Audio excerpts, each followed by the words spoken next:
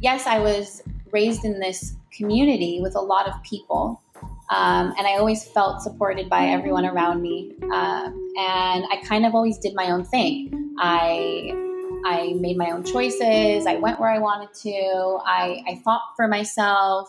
So as I grew up and I continued to do that, and being my mom's first child, my mom always says, yeah, I made my biggest mistakes with you, because she has a totally different relationship with my sisters.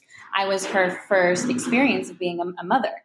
So I'm like, here I am wanting to be independent, feeling like I should be able to be independent because I am such a great person, So we clashed a lot. I didn't like being told what to do. It made me feel like she didn't trust me. So I moved out when I was 19, and we had a little bit of space, which only again brought us closer, because we had time to reflect and appreciate what it is that we love about one another when we are together, and what we missed when we weren't. And my mom was able to reflect and then share her reflections with me about how she realizes it's time for her to take a step back and for me to figure out what I want to do. And I was able to reflect and share my reflections with her about how much I see that everything she does is because of how much she loves and cares about me and just wants the best for me.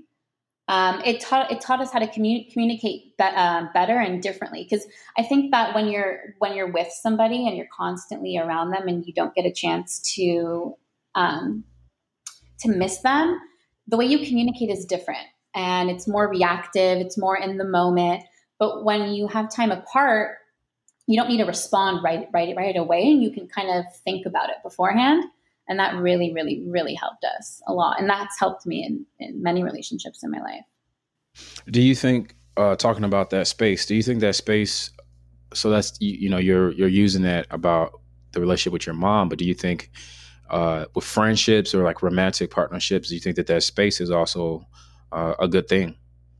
I think it depends on the intention of the space. With my mom, the intention is and will always be to be close, to love and care and cherish one another and continue to find things to appreciate about each other. So with that intention always being, always being kind of the umbrella, it doesn't matter how much space we take, we're always going to come back to that same place.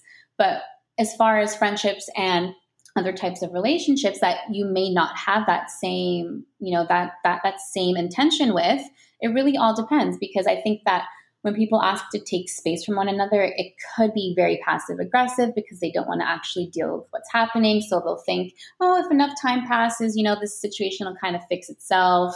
Or they may just, take some space for other reasons, because they really want to end something, but they don't know how to do it because they're afraid of hurting the other person. So they just kind of hope that by doing this, something will happen, that the outcome will be what they wanted. But that never really works out, and unless we're the ones in control of the situation, we can't expect it to work out the way that you think it will just by creating space. It's what you do with the space and the intention behind why you need the space. I definitely think I'm going to keep that with me.